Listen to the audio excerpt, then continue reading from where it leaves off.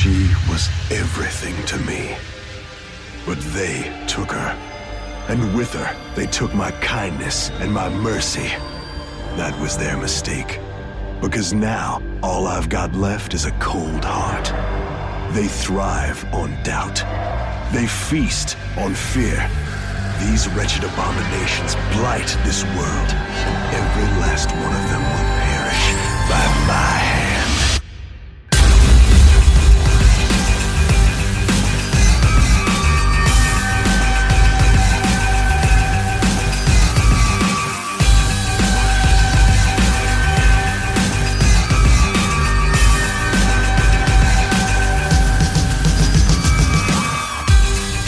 Hello, lore heads, and welcome to The League, exploring the League of Legends lore from A to Z. My name is Rebecca. And I'm John. My name is Mark. And today we're talking about the Purifier Lucian, who was released August 22nd, 2013. Yeah. He's about to turn 9. It's Look at bad him. shit.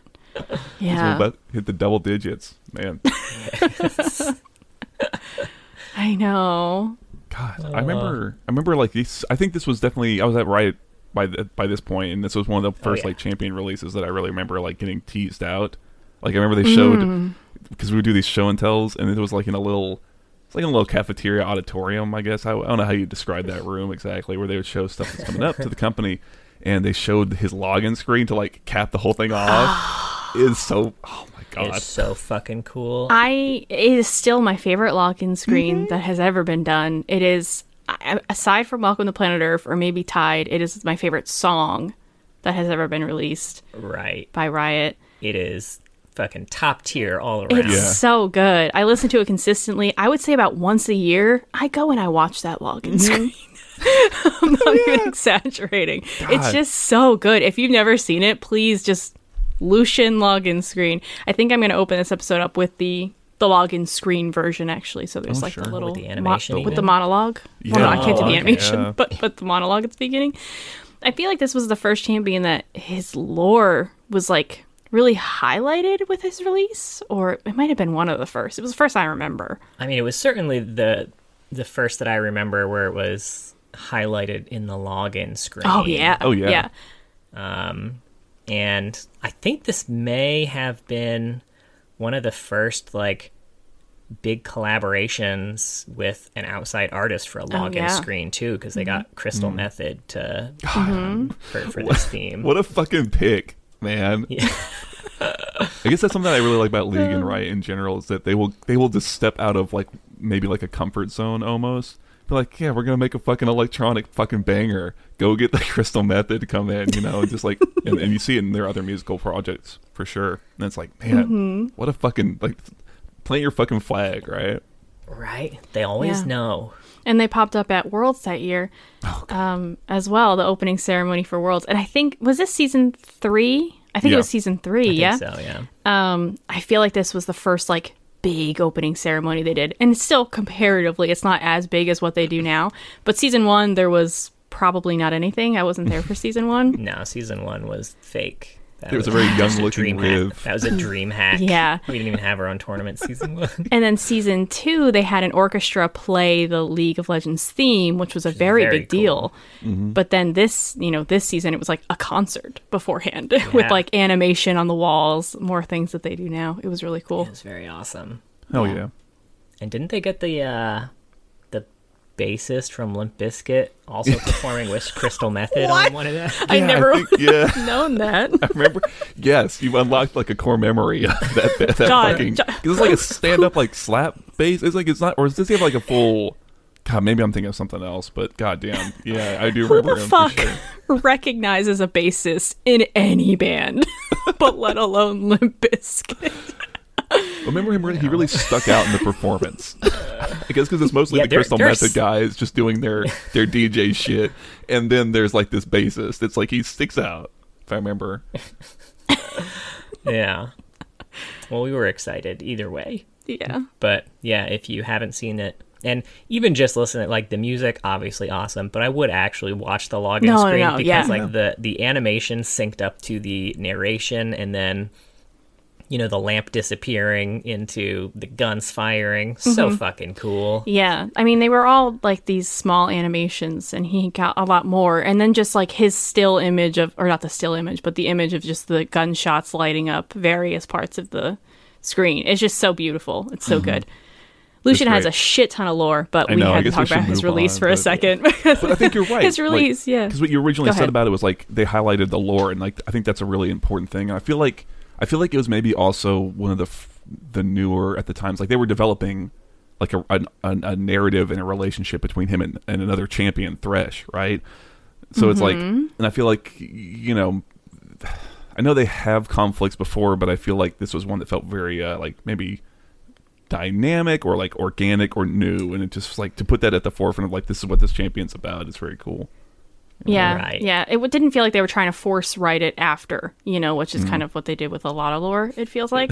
No, like they made Lucian with the intention of this lore event, and then Senna as well, which she was hinted for a while too, until we were like, are we getting Lucian's wife? She can come out at fucking Lantern?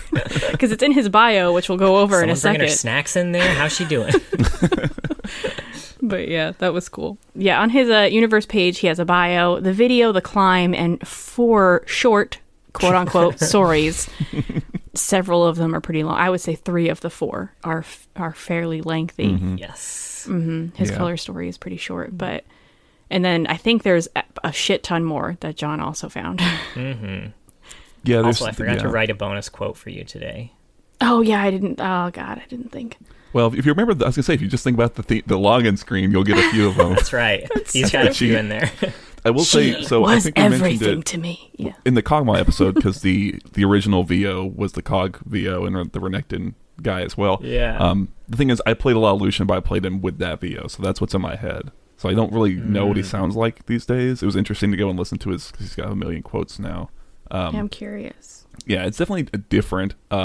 But I'm not able to like remember that new one because the old one's so firmly like branded into the part of my brain that remembers League of Legends, But yeah, he's just like, keep moving on. Oh, that's it. So just need a little help. I remember that. Yeah, I remember that line. Yeah.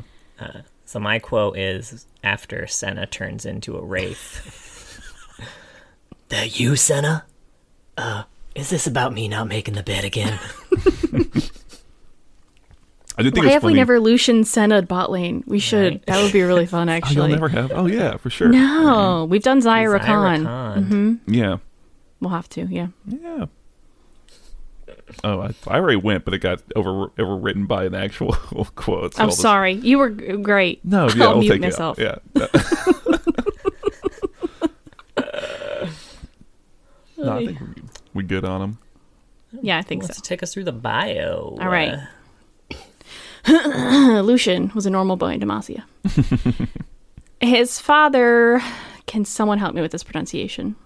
Urias? Urias? That's how I read it. Sounds right. Urias, okay.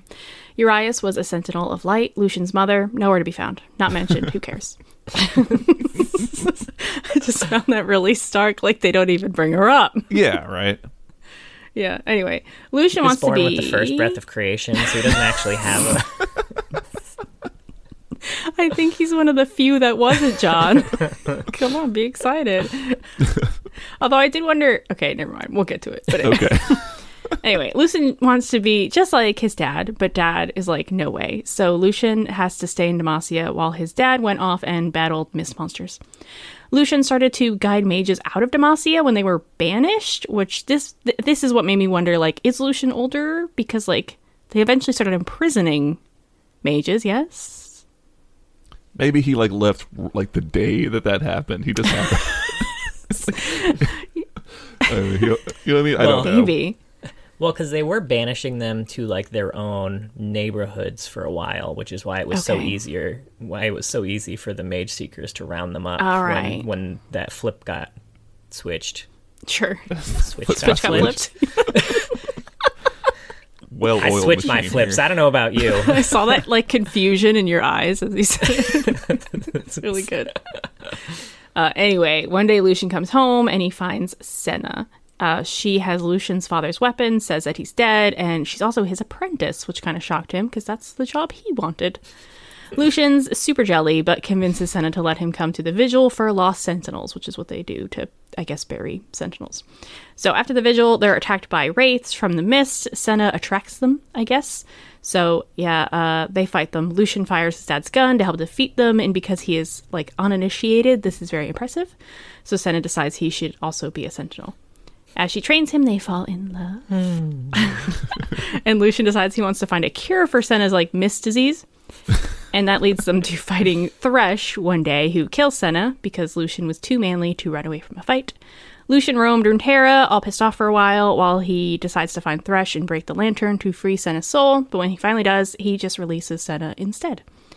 And now she's got a new mission. We all know what it is. It's already over. She did her mission. I'm assuming that a lot of this was changed and added because Senna... We didn't know Senna was going to come out of the lantern. Like, I think the way it ended originally is he's pissed off trying to find Thresh. The end? Probably. I didn't look there was at a the lot old lore, they I'll be changed. honest. Okay. I should have, but there was already so much regular lore. I can barely keep it in my brain. Yeah. Was Senna named? I don't remember. Yeah. I felt like she had a name because I thought he said it in quotes, like in games sometimes. And stuff. Yeah, like he would one of his old quotes. I'm sure one of the new ones. It's like they still use it. Yeah. So, hot tip for fathers out there. If you don't want your son to follow in your footsteps, don't come home with cool-sounding stories about your job. It's true. He like sat his son down and he's like, guess what fucking great shit I did. I got so many ladies on my arm. I'm the best. You're not allowed to do this. Yeah, it does seem like they use the word like he regales him. Yeah. I like the idea that he's like bullying him. It's like, Dad, can I just go to bed? It's like, no, you got 3 more hours. You gotta listen to this awesome shit. Can you teach me how to shoot? No, nerd. Read a book. Okay. You can watch me shoot. Yeah.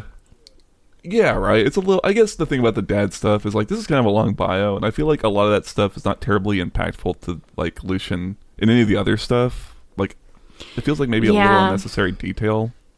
Yeah, I wish they trailed off a bit more, because I think the significance of him... He has 2 guns, and one of them his father's, and the other is his wife, and he lost them both. And I like that idea that he's fighting with the guns of 2 of his loved ones who he lost. But we don't really feel his dad's death or anything like that much later. There is a short story where he's trying to help a woman find her father's dead body, and I almost wish there was more of a connection there. They kind of make it like he understands losing loved ones, but I really like him reflecting on his own father and how he wasn't there when he died and things like that. That would have made so much more sense. Agreed. Yeah. I think they got... I mean, we'll talk about it when we do that one, but almost they got a little too caught up with the one kind of metaphor they might have been going for and kind of missed a little bit of this one. Yeah, I agree. It's such a long story, too. Like, I don't want to suggest things to add to it, but I don't understand why that connection wasn't made. Yeah. I was just going to say, the reason I mention it is because it feels like they spent a lot of time with it. Yeah. You know? And if it got referenced later, that maybe that would feel more appropriate or better. But for now, it's like a little, I don't know, meander, you know? I don't know what the exact wording is, but... It's just kind of like erased. Like, I get that Senna became more important to him and everything like that, but you would think that both those losses would have such an effect on who he is. Erased? God.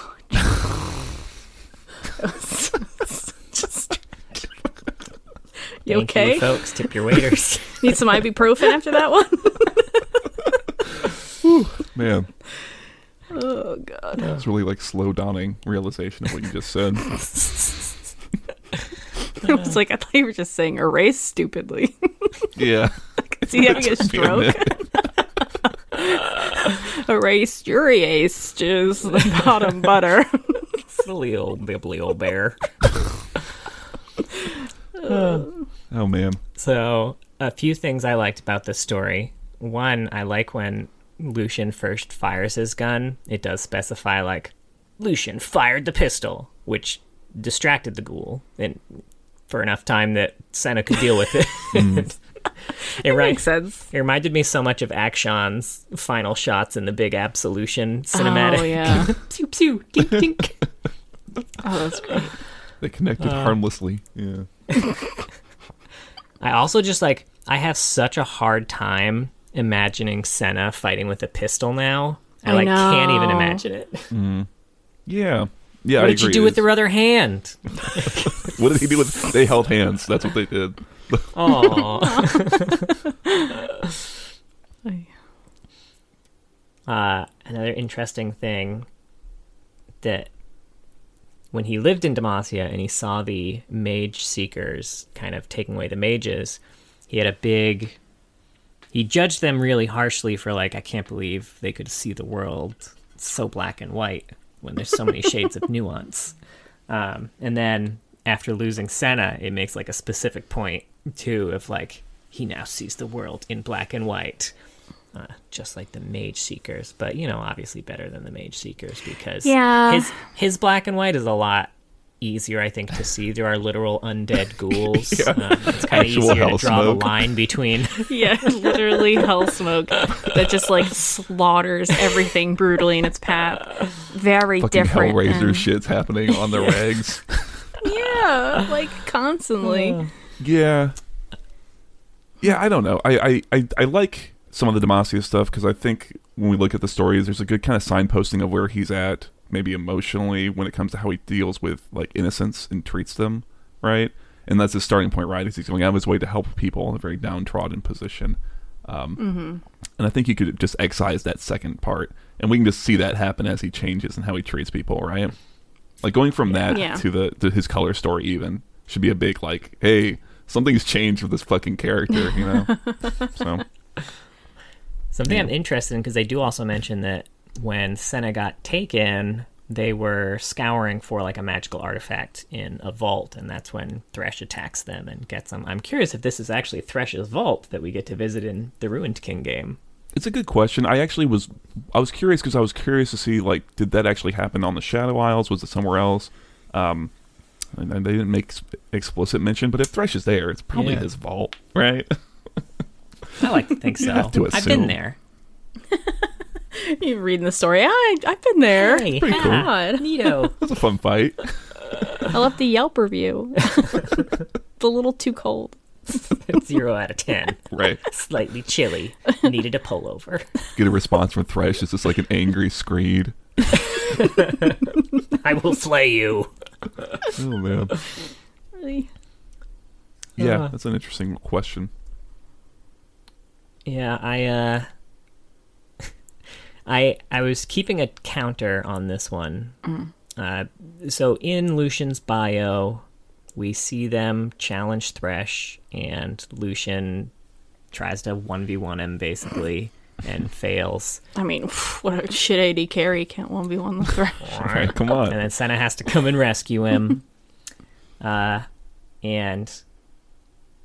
I'm going to keep track of how many times specifically that happens, where he tries to 1v1 Thresh, and then Senna in some way has to come rescue him. It happens in almost all of his stories. Yeah, I mean, you're not wrong. At least one. Yeah, I can explicitly think of one. Yeah. Well, I'll be curious to see what that count gets to as we progress through all this lore. I thought about counting how many times he refuses to acknowledge Senna's name in like the narration. Be like, ever since she got taken, that would be a good she one. would never fail this. And I'm like, just say her fucking name. We know who you're talking about. Who could it be? Could be LeBlanc. And it's always italicized. LeBlanc would never let this happen. Maybe that's his affectionate nickname for her. She? Yeah. Come here, she. Yeah. Please don't ever call me that as an affectionate nickname, John. All right. I saw the spark just die in John's eyes. It's like, I got it. He was so ready. Now what am I going to do? All right. I didn't have too much else for the bio. Like I said, it's a little long. I feel like maybe it could focus a little more on stuff. It's hard too because he's a character who's kind of gone through a lot of story progression relative to a lot of other characters. So trying to get that all in 1,000 words is like sometimes you just gotta put it all on the page. You know what I mean? It made me a little disappointed that he never like stayed in Demacia, because I would honestly love to see Demacia with Lucian there presently and how he would have handled all of that shit and how the mages were eventually treated and everything like that. That would have been interesting. I think he would have been a very big advocate for the mages, you know? Yeah, especially given how he reacted to the, in the Hunter in the Shadows, or not the Hunter in the Shadows, the Homebound story, how he reacted to the priests. Like, it's clear that, like, oh yeah, if he sees shit going down that he doesn't appreciate, like, you don't have to be undead. He'll kill you. You're gonna fucking, you're gonna get it. Yeah. Yeah, I honestly would be curious. You know what would have been really nice would have been to have seen him very early in his hunt of Thresh and interact with that, and then bring him back with Senna way late. I guess, they did, but they didn't ever capitalize on it in Rise of the Sentinels, right? Yeah. But using that as, Of like, course. again, you can see the way the character has changed in the way they interact with those situations differently. That could be a lot of fun for sure. Getting us into his brain some more in that way. All right. On to So- one of the many short stories. Yeah, I tried to write them down in what I was pretty sure was Like a chronological order. Oh, fancy. Yeah, that's how I okay. had to organize it too. Because when you start, I think they're in reverse chronological on the page. think so. I think which is they a real are, which was confusing. Yeah, it's a confusing, shitty way to read a character. So don't do it. Luckily, we already, I think, knew most about Lucian that, we could have. But yeah. Right. So I think, and you can tell me your read on this, I think the first one in chronological would probably be Hunter of the Shadows. Yeah, I think so. Maybe there's a Shadows and Reflections teaser piece. I don't know if you were including that on your timeline. Right. I put it But I kind of don't like know. last because that was also like I wasn't 100% sure if that was fully canon, since that was like release stuff. Yeah, right. Like we'll put that in the big maybe pile or whatever is canon. But I think, Hunter of Shadows, which is his color story. I can get us through most of these since I'm sure he's got a ton of AU shit too with Cyberpunk, etc. But this is by Stories. this is by our boy Anthony Reynolds, future writer Did of we the. say who the bio did, by the way? No, I didn't have a credit on that. By Devin Gill. Yeah, nice.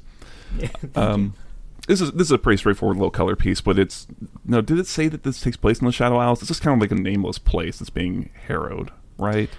I assume. Right. I assumed It it did feel wasn't the nameless. Shadow Yeah, Isles I don't know. because There's people I feel there. like there's no like people there, right? You're probably right, Yeah.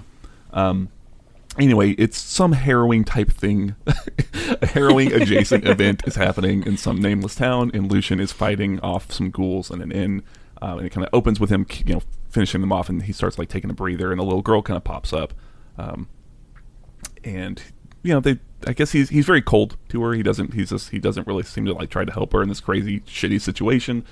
Big ghoul pops up, throws him across the room, and he loses his guns. And the little girl picks one up but can't use it. And he has a little flashback to the first time, maybe not the first time, but when he was kind of into his early training with Senna, manages to get hold of, kind of come back to reality, grab a hold of the guns, kill off the ghoul, and then he kind of leaves it by just like telling the little girl, like, bar the door and hope you make it to sunrise, and then he just kind of fucks off.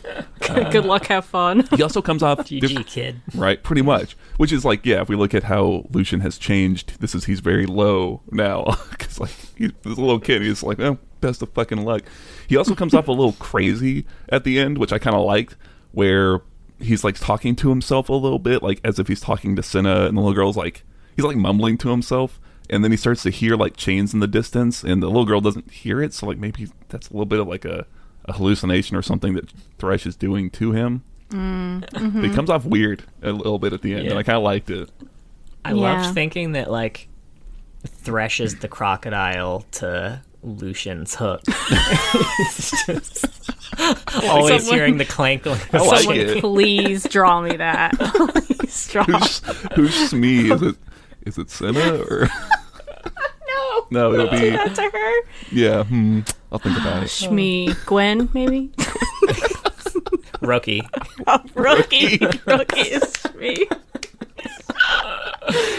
It's just a silhouette with a big question mark drawn on it.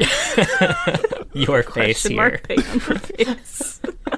Oh man. All right. So this story contradicts the bio a little bit because little, yeah. Yeah, Lucian has this flashback of trying to use his gun and being like, "There's no trigger," and she's like, "You just gotta feel it in your heart, the heart of the cards."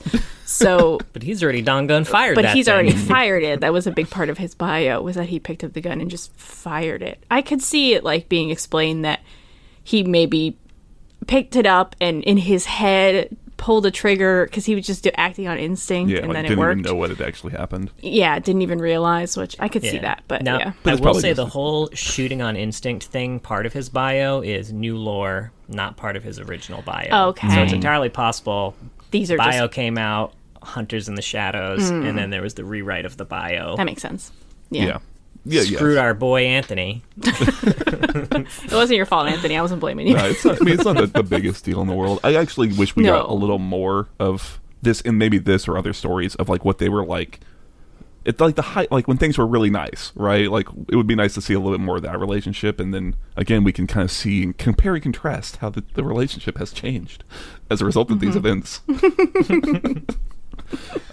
But I like the little bit here, even for a color story, right? It's mostly the calm bits between action. It's like bookended by a little bit of action. So yeah. Now, next up, I'm pretty sure Shadow and Fortune, Graham McNeil.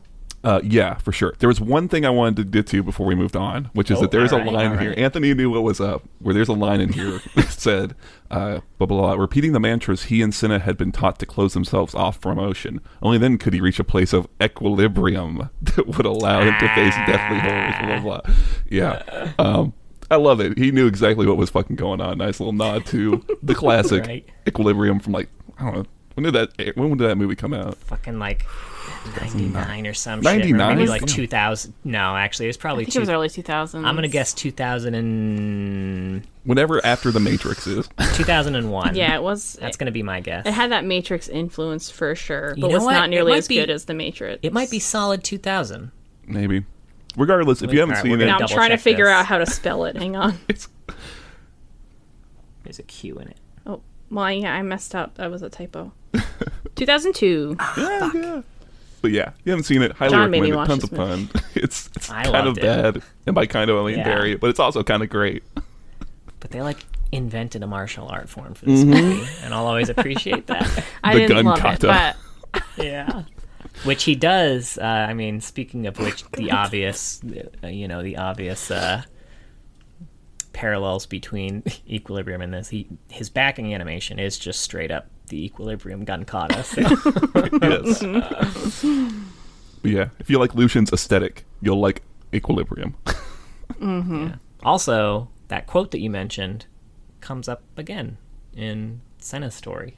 So that does the mantra that they chanted to themselves. She also chants it to herself to keep grounded. That was a nice touch. Yeah, I like that consistency for sure. But cool. We want to hop into Shadow and Fortune by Graham McNeil. Yeah. So we touched on this a little bit with Miss Fortune. This is a few different people's stories, yeah? Yes, exactly. Yeah, this is Miss Fortune, Lucian, and Olaf, and Alawi featuring Alawi. She's the Kramer to the main three that this Seinfeld episode is. You got your A, B, and C plots, and they all wrap up at the end in a way you never expected. But I feel like Hecarim is the Kramer in this one because he just kicks down the door. Everybody starts applauding. Oh man, I love it. That's really good. These are some real millennial references we're throwing out today, I want to say. I mean, he's kind of that way though in his design, right? So let's go full. Like Kramer? No, no, Lucian. Oh, okay. I thought you meant they really thought about Kramer when they were making. Yeah, that was his production name. Spooky Kramer. Yeah. Four-legged Kramer. Spooky Kramer. Kramer. Oh, okay, that was pretty good. All right, anyway. To talk about. Shadow and Fortune. Yeah, so like we were talking about, follows a lot of characters. For Lucian's part, he actually does get the opening piece where he sees one of the gangs, because gang wars kind of erupted after Miss Fortune has knocked out Gangplank. He sees one of the gang members who's been killed, kind of killed. They roughed him up and strung him up by his jaw from a hook, and realizes the guy's alive, so he kills him in a very brutal way in that he takes the gun and just stabs it through him. He doesn't shoot him or anything. Shoot him in the head, Lucian. What the fuck? Which we do see immediately after this works totally, because 6 other this rival gang comes up to kind of kill him and rob him, and he just blows him away. So right. I thought at first oh, I can see that he's probably trying to be stealthy, doesn't want to draw attention. But then those other 6 come, and then it also says that, like, he knew they were there the whole time because they were loud. So, like, he knew he was already I don't know, maybe. Didn't want to waste the spirit ammo, I guess. It really hurts to get shot by these things. You don't understand? It's like a million years of pain. Anyway, so the night goes on. Other people are having their various adventures. Now, eventually he links up with Miss Fortune. I think... Had he met Thresh before then? You're going to have to help me a little bit with some of the details on this one. Had he seen Thresh at all in this before then, or was it Miss Fortune who ran into him? I don't remember. Yeah, Miss Fortune first. I don't think he had run into Thresh quite yet. Yeah. But he probably knew he was there because, the jingling of chains.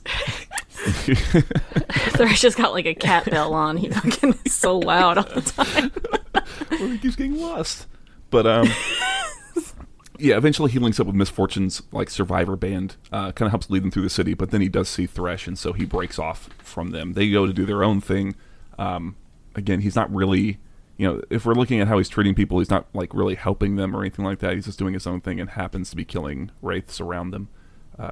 He sees Thresh, and they go have a big confrontation on like a big bridge.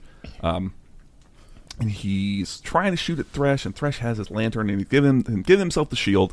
And this is when Lucian, we kind of realizes that Senna's not dead. The whole, like, his understanding was that she had died and was 100% dead. So, and what he learns instead here is that her soul is at least alive and trapped in Thresh's spirit, undergoing torture permanently, constantly. So shit's really bad, and it kind of like has an emotional breakdown, I guess we would say, and that he kind of stops fighting. He drops his guns, and Thresh gets ready to go all Hellraiser on him.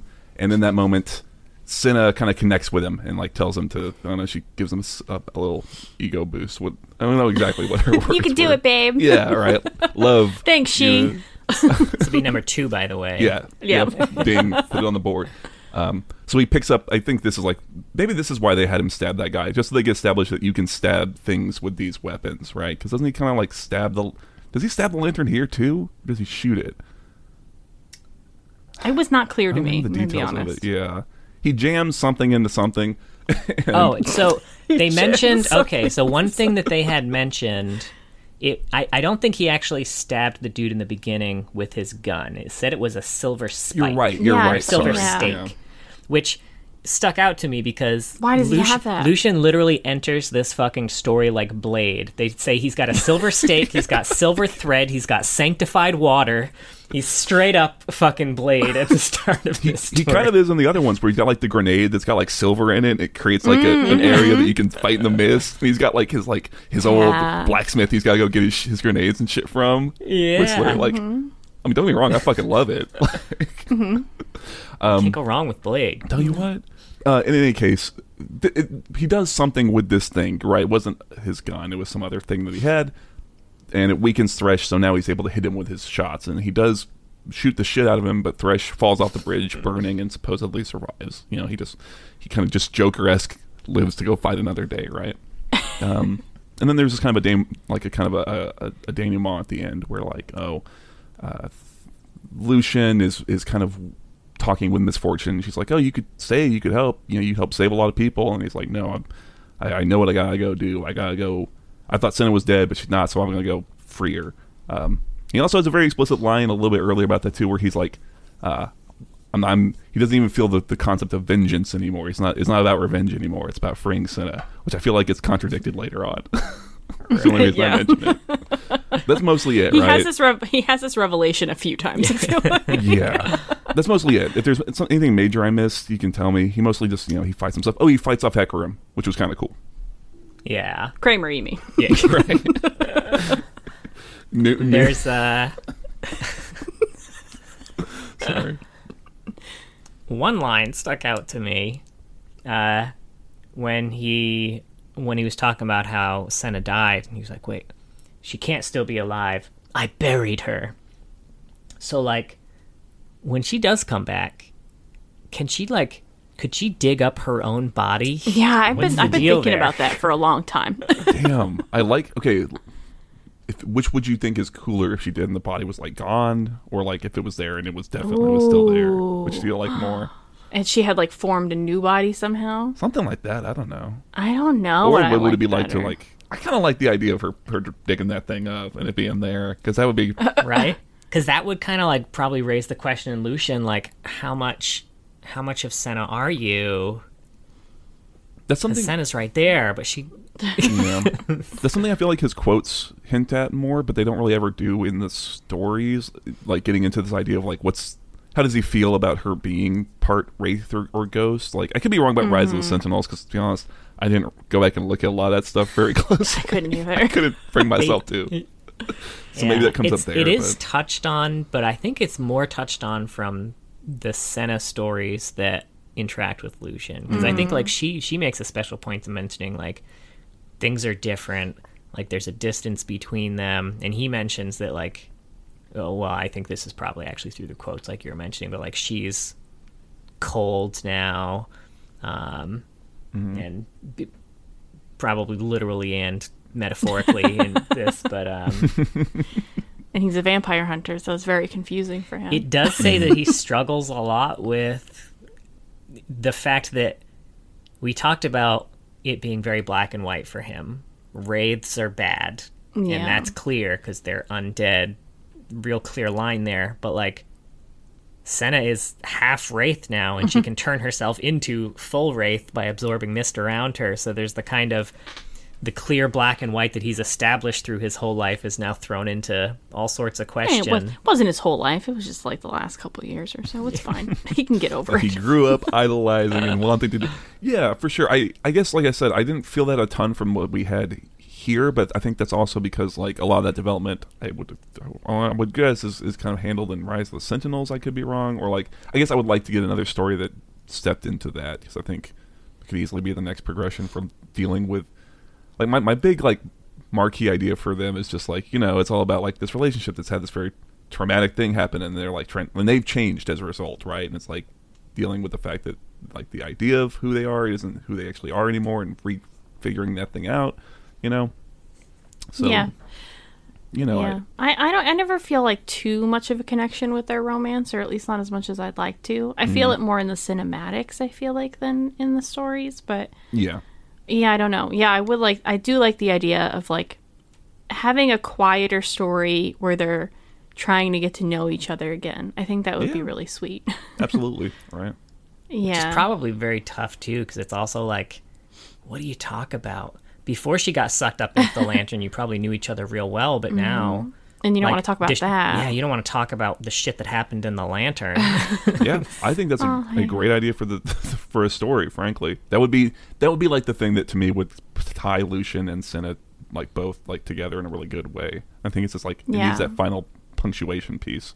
You know what I mean? And I think I could see it waiting until after they dealt with Viego, because they didn't really have time. They kind of made it clear, like, really early that, like, they had this new mission. They have to go fight wraiths. It's all chaotic. They don't have a lot of downtime.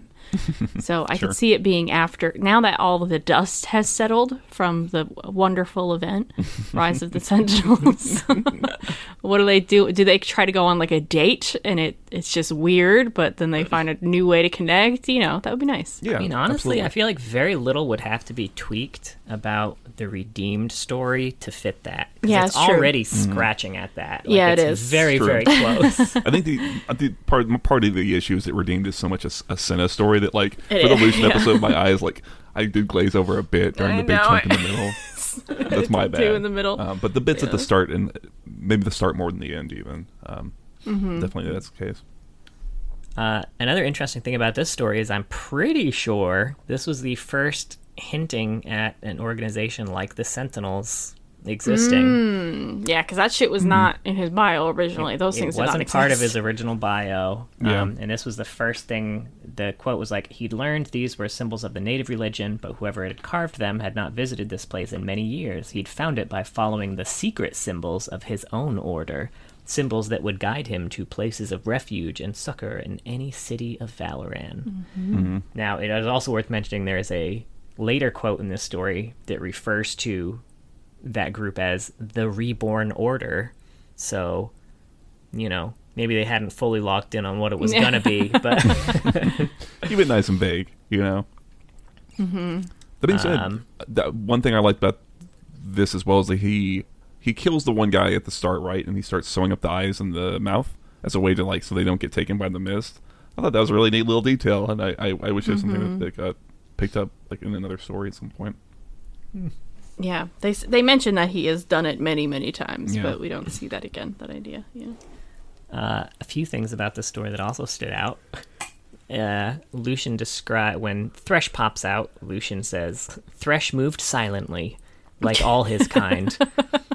And I have several cinematics that would say otherwise on that one. Can they move silently, or do they have to just screech and wail with their chains rattling every right. time they move? Right, this motherfucker is coated in chains. You constantly hears him clinking and clanking fucking everywhere. He's quiet. Also, this one, you mentioned before that this when he's fighting Thresh kind of summons the souls out of the lantern to create a shield for himself, which will be this is kind of the first of two stories where Thresh's in-game shield will be demonstrated to be way stronger than it is in-game. It's a very small shield in-game. Not that I'm complaining. Yeah, don't learn how to play Thresh from reading this shit, I guess. But yeah, that's all I had for Shadow and Fortune. All right, next one. Homebound was, I think. I had Homebound. Hey, I think we're going to be 1-1 on this one. Nice. This is kind of like the one that has kind of a turn, I guess, again, for Lucian. He is, we're deep into his hunt for Thresh at this point. This is like even after Shadow and Fortune, so he's been charting Thresh's and the Black Mist's movements all over, and he's at this island, I assume somewhere near Bilgewater, and a harrowing type event is happening, and as he's going through, he's seeing people getting all messed up and hell-razored and like their skins being flayed off their bones, and he runs into Thresh and he has confrontation with Thresh, and he is trying to shoot at the lantern. He actually gets a few hits in on the lantern even, but Thresh reacts, and again, like you're talking about, he starts using his E, and he just heals or protects the shit out of himself, and he gets the best of Lucian, and Lucian wakes up. I think he knocks him off a cliff, which is why he doesn't die in that whole confrontation. Lucian wakes up like the next day, and he's all. It's a classic thing where he wakes up, he's all injured. There's no one in the room with him. He's gonna walk out with his bandage and see who saved him. And it's a local named Mira. Is that right? Yeah, sounds good. Yeah, and so she is kind of collecting the dead because it's the aftermath of this fucking harrowing shit. And it kind of comes out that the island is split in half, and the people on this side like to take their dead and do one thing with them, and the people on the other side like to burn them and the belief is that, if you burn them, their spirits are going to be gone, right? So it's really like, we don't want our people to be burned. Mira's dad has not shown up from last night. They're still looking for him, and so Lucian kind of starts helping her gather up the dead. They still don't find the dad. Eventually, I'm trying to remember the exact order of it. My notes are very loose. Eventually, what happens is that they deduce that her dad probably washed up on the other side of the island where they're burning all the bodies. So they have to trek over there and go get them. And there's already been a confrontation with these guys once, and they have like this priest who's kind of leading them, and they kind of come to like a tenuous agreement of like, okay, we'll only burn the bodies on our side. You guys can take what's on your side, and we'll leave those alone. Lucian and Mira make the journey over to the other shore. They find her dad. They pull him up with a kind of rope system that they put together with vines, and it's very hard for Lucian and her. They almost drop the body back into the ocean, but together they kind of finally pull him up and they drag him back. And as they're coming back across the river, which is like the natural border, they see that those priest people are burning bodies, and they're burning them on the side that they're not supposed to be doing stuff. And Lucian's ready to go stop them and get into it, but Mira is like, I gotta get my fucking dad back. And so she starts like slowly trying to drag him away. So Lucian kind of, seeing what needs to actually happen, helps her take him back. They prepare the body, and then they they give him a proper burial at sea, essentially, or in the beach, I think is specifically where it's at. Mm-hmm. Yeah. And then, Lucian's kind of ready enough, kind of healed up, ready enough to go, and he's kind of reflecting on, I think the reflection he's kind of having is that every time he's fought Thresh, it's been about trying to free Senna, and that's kind of led to him constantly losing. So maybe if he goes there with the intention of putting her to rest and like getting rid of the idea of saving her, that will give him the wherewithal to win the fight. And he sets sail, ready to step into some cinematics. Right? Yeah. It's very long. I'm sorry if I got rambly because it's very long. And this is right before the climb too. So this is where the cinematic kind of kick off. But this is by Philip Vargas, by the way. I don't know if it got mentioned. Oh yeah. Right. And I think this is we talked about him being kind of raw in Hunter of the Shadows. This is the closer to the Lucien that we have now, where he has tried to embrace the positive example that Senna had set. I mean, you mentioned he almost dropped the body into the water because it was so difficult, but at that point he had fully committed to, like, I'm not going to let this body go. If that means I get dragged into the water too, so be it. It would suck, but it's what Senna would have wanted. Luckily that didn't happen, because we wouldn't have gotten any of those cool cinematics. Thank you, Lucien, for not drowning. I'm confused on how he's planning to set Senna's soul free without destroying the lantern. I thought him destroying the lantern was his way of setting Senna's soul free, because she's stuck in there. Yeah, I think that's the part that, I mean, I don't know if it came across in my retelling, but that's where it's like gets a little vague in terms of understanding. Like my issue with it is, like, kind of like you're saying, like, I need to understand the mechanics of, like, why isn't this working? Why is this a problem? Like, preferably shown that he's trying to do one thing, and because he's so hyper focused on that thing, it's causing him to fail. And then, like you asked, what are you going to do instead? What's plan B? Yeah. Right? Yeah. I think over all of these stories, they should have had way less encounters with Thresh. I think him fighting Thresh only a couple of times would have made a lot more sense.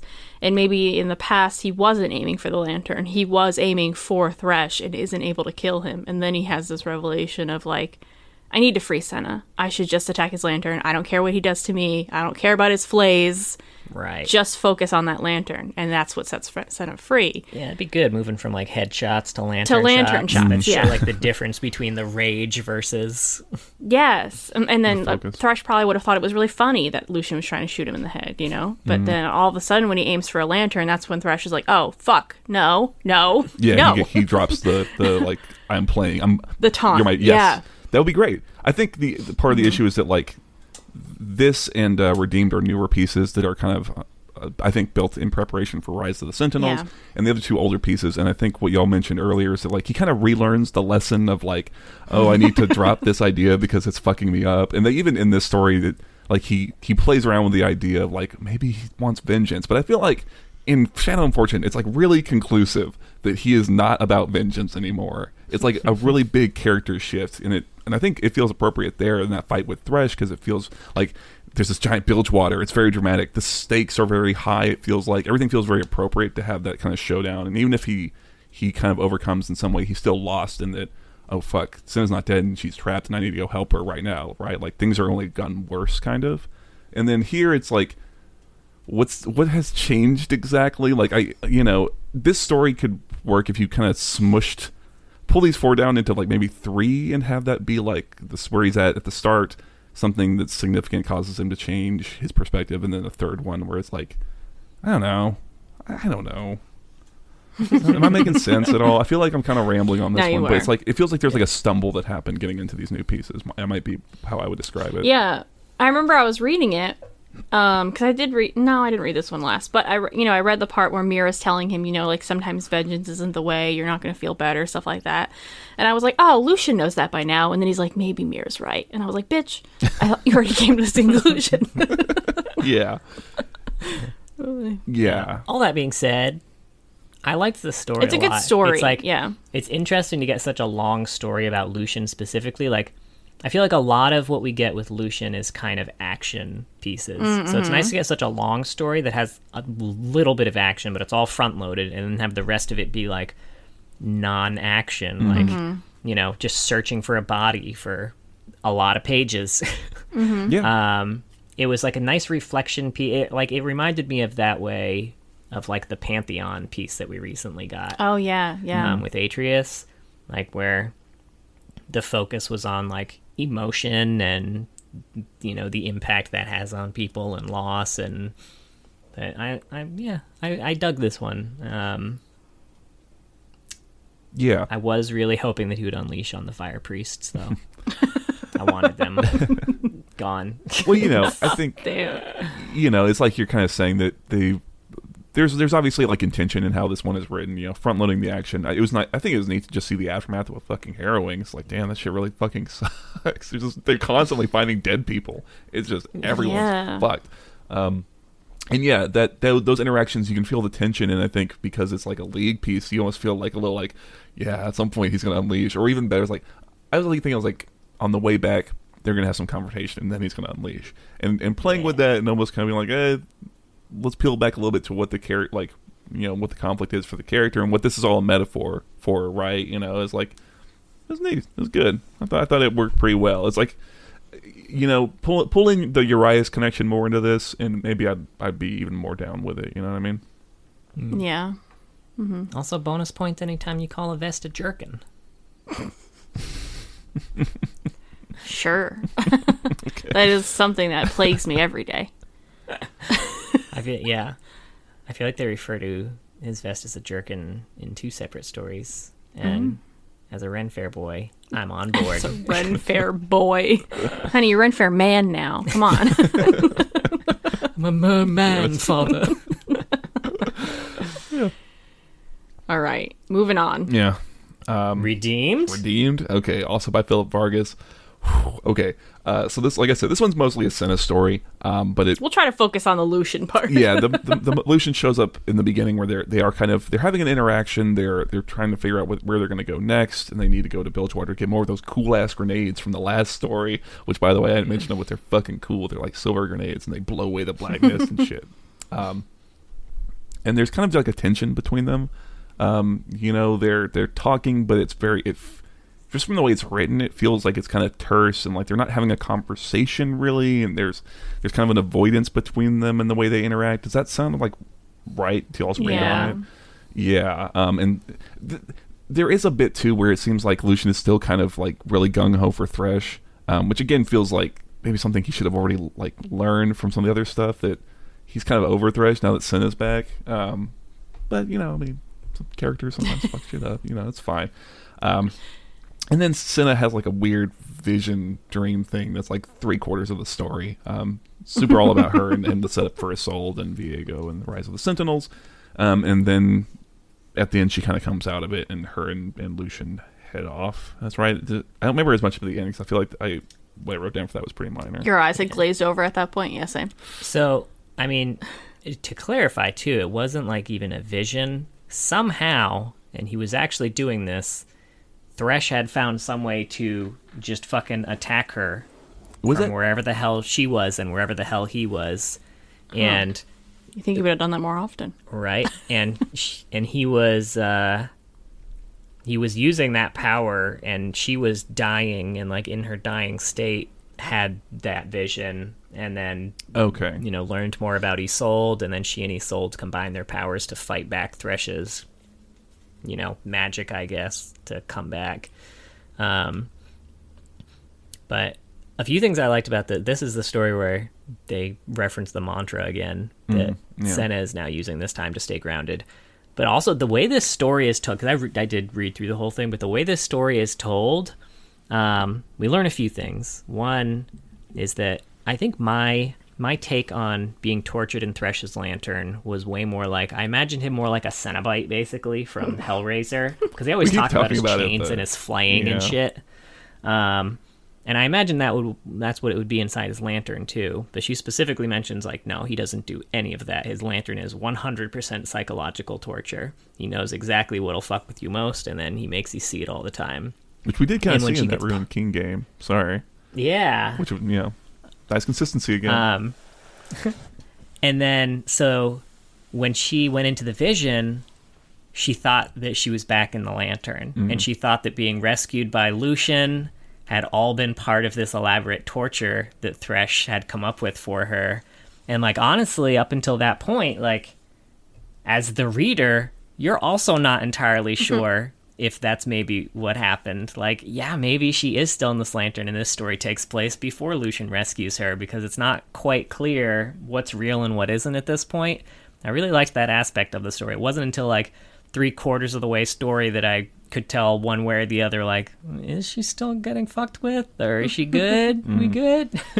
I can see that perspective on it for sure. I think that was even why maybe I missed that it was Thresh having attacked her, because there's a lot of like repeat, like, you're not in the lantern, this isn't the lantern, you know. So it's like I was down to trust the voice. I was like, it seems like this isn't the lantern, but you know, what do I know, right? Maybe I'm bad at psychological torture. I've never been in the lantern. I don't know. Mm-hmm. Yeah. It's tough too, because the voice, it's also said that the voice for the most part, whenever it happened, was like in Senna's own voice. So it was just like a voice in her head. Like she wasn't hearing Isolde's voice. Like we know it was Isolde speaking with Senna's voice, but like she doesn't know that. Yeah. It could easily be Thresh just fucking with her again. But yeah, I liked that a lot. I also got like, so the whole vibe, they mention through a few stories, I think, that Lucian is very obsessed with trying to break this curse that Senna has, where the Black Mist is just always just drawn to her no matter where she goes. That's kind of happened for almost her whole life.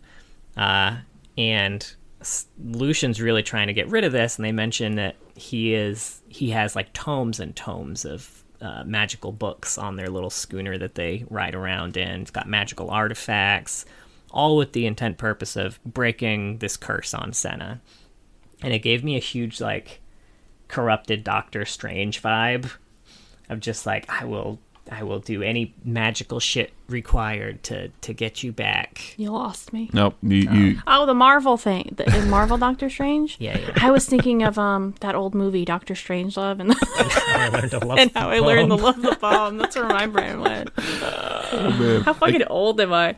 Hey, I mean, it's a good movie. I watched that not too long ago in terms of but yeah, I see what you're talking about for sure. Like, I've not seen Doctor Strange, but I know what the like, I get the idea of what you're describing for sure. And yeah, that's an interesting detail. Like, she would like wake up right in the middle of the night and he would still be there looking over pondering his tomes.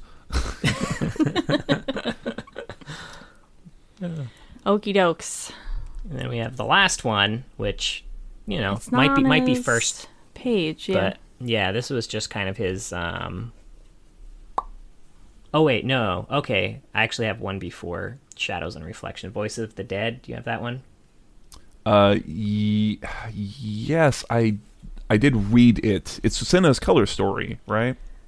Right. I feel like I did read it, but I feel like not much happened with him. Like, he just there's a little bit of reflection on them, but or on him from her perspective, but for the most part, it's just mostly Senna. This was another bit that kind of gave us a bit of like their relationship dynamic too. And we also find out that Senna and Lucian, I don't know if this story takes place during the Ruination or like just prior to the Ruination, but we find out that Senna and Lucian actually very frequently encounter Viego as he's raiding catacombs looking for shit that we don't know, which, you know, now we know is probably just tethers.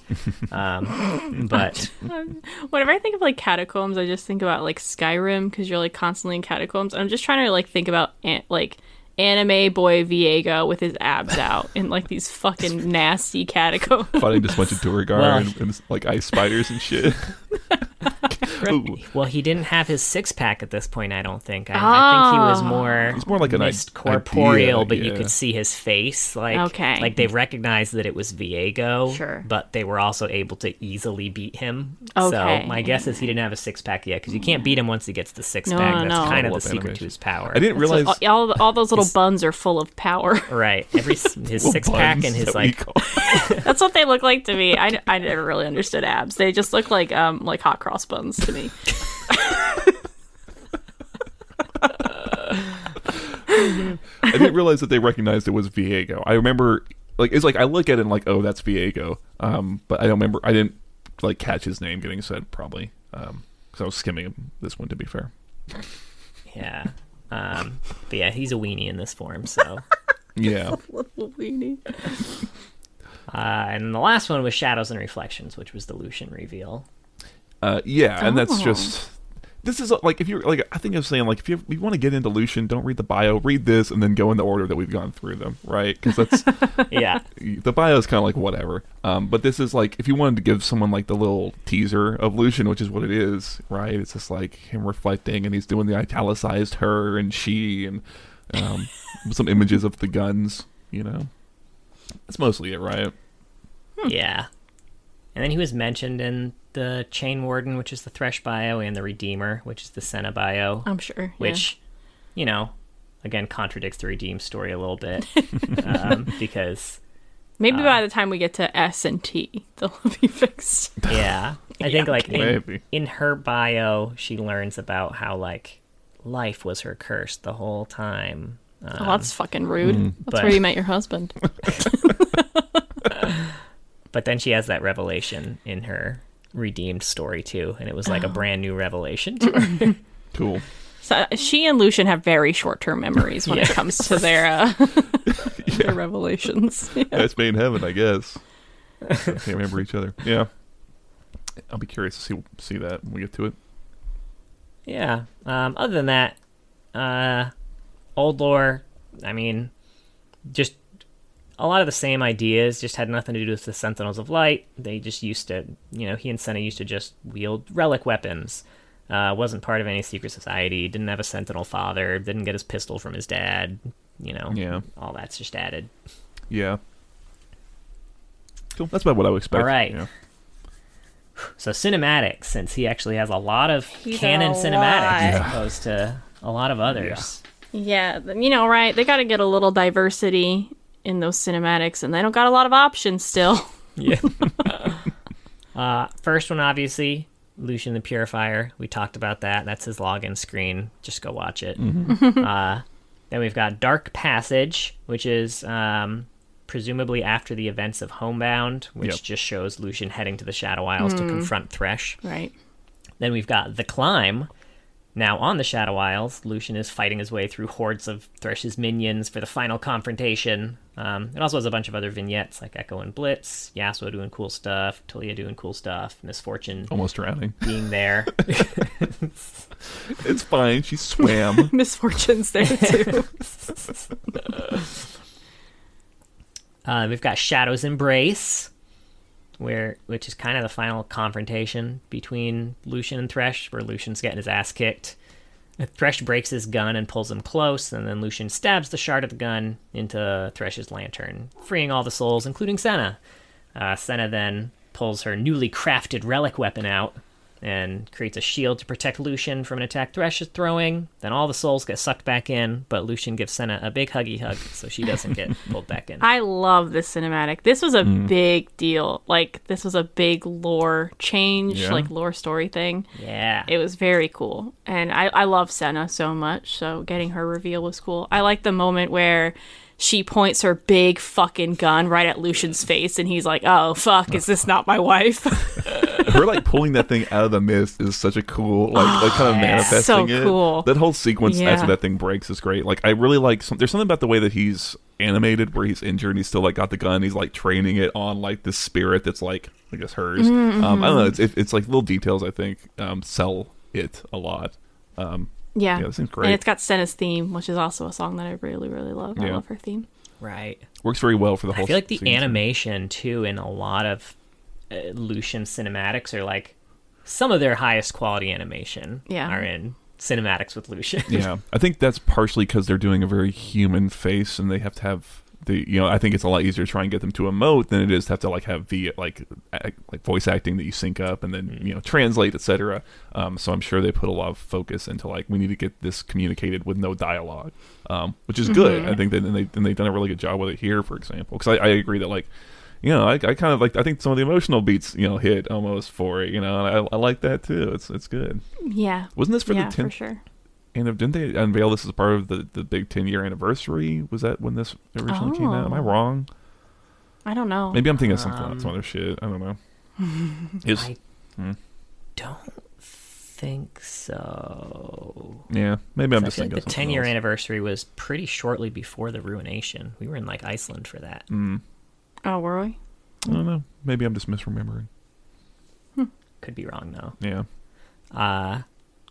Next, we've got The Ruination, where it opens with Senna noting how loose Lucien's housing is on his gun, which makes sense after the last fight we saw.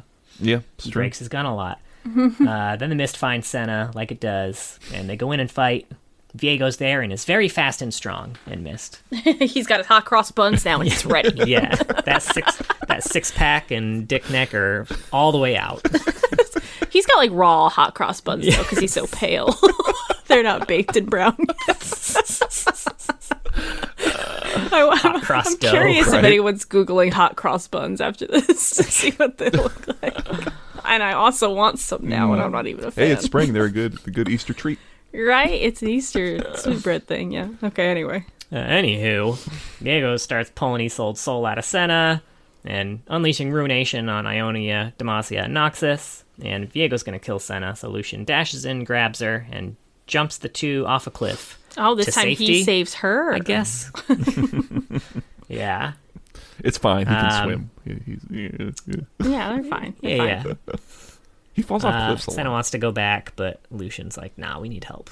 We need help from an unknown None of these figure. people in this fucking cinematic, except for that one. named Rookie. From the Reborn Order. I do like there's this moment in this cinematic where like Senna's getting the soul pulled out of her, the feather. That's what they're called. Yeah. That's the Yeah. one. And like it has this shot from like Lucian's perspective where it almost looks like he's considering not saving her so he can like kill some more wraiths. He's like, I got a farm. I'm sorry, support. I know you were just What a warding vibe. for me, but no. The question mark pings her. Someone fuck are surely you has doing? made Don't that fight by edit, yourself. right? Yeah. But aside from that, it's pretty good. This one's so hard to enjoy at this point because it's like all the promise just feels like I turns know. to ash in your mouth. This is when we still had hope. We This had was before the event even started. This was so exciting. Yeah. This cinematic. Yeah. Anyway. I'm curious if this was for the 10 year. Maybe that's what I'm thinking of. I bet you that's it. Oh, might have been. Yeah. Yeah. And we've got Before Dawn, where the Ruination is happening in Demacia. Rue and Shyvana's fighting Vayne when Senna and Lucian intervene. Lucian complained she's big, so Senna recommends shooting her twice. And then they win the fight and recruit Vayne into the Sentinels of Light. Ba, ba, ba, ba. Give her a fly new fucking outfit. Yeah, she gets some sweet new threads. To sell that skin. I love the idea. Okay, think about this. Urias at some point had to have come back just fucking, like, just drip, right?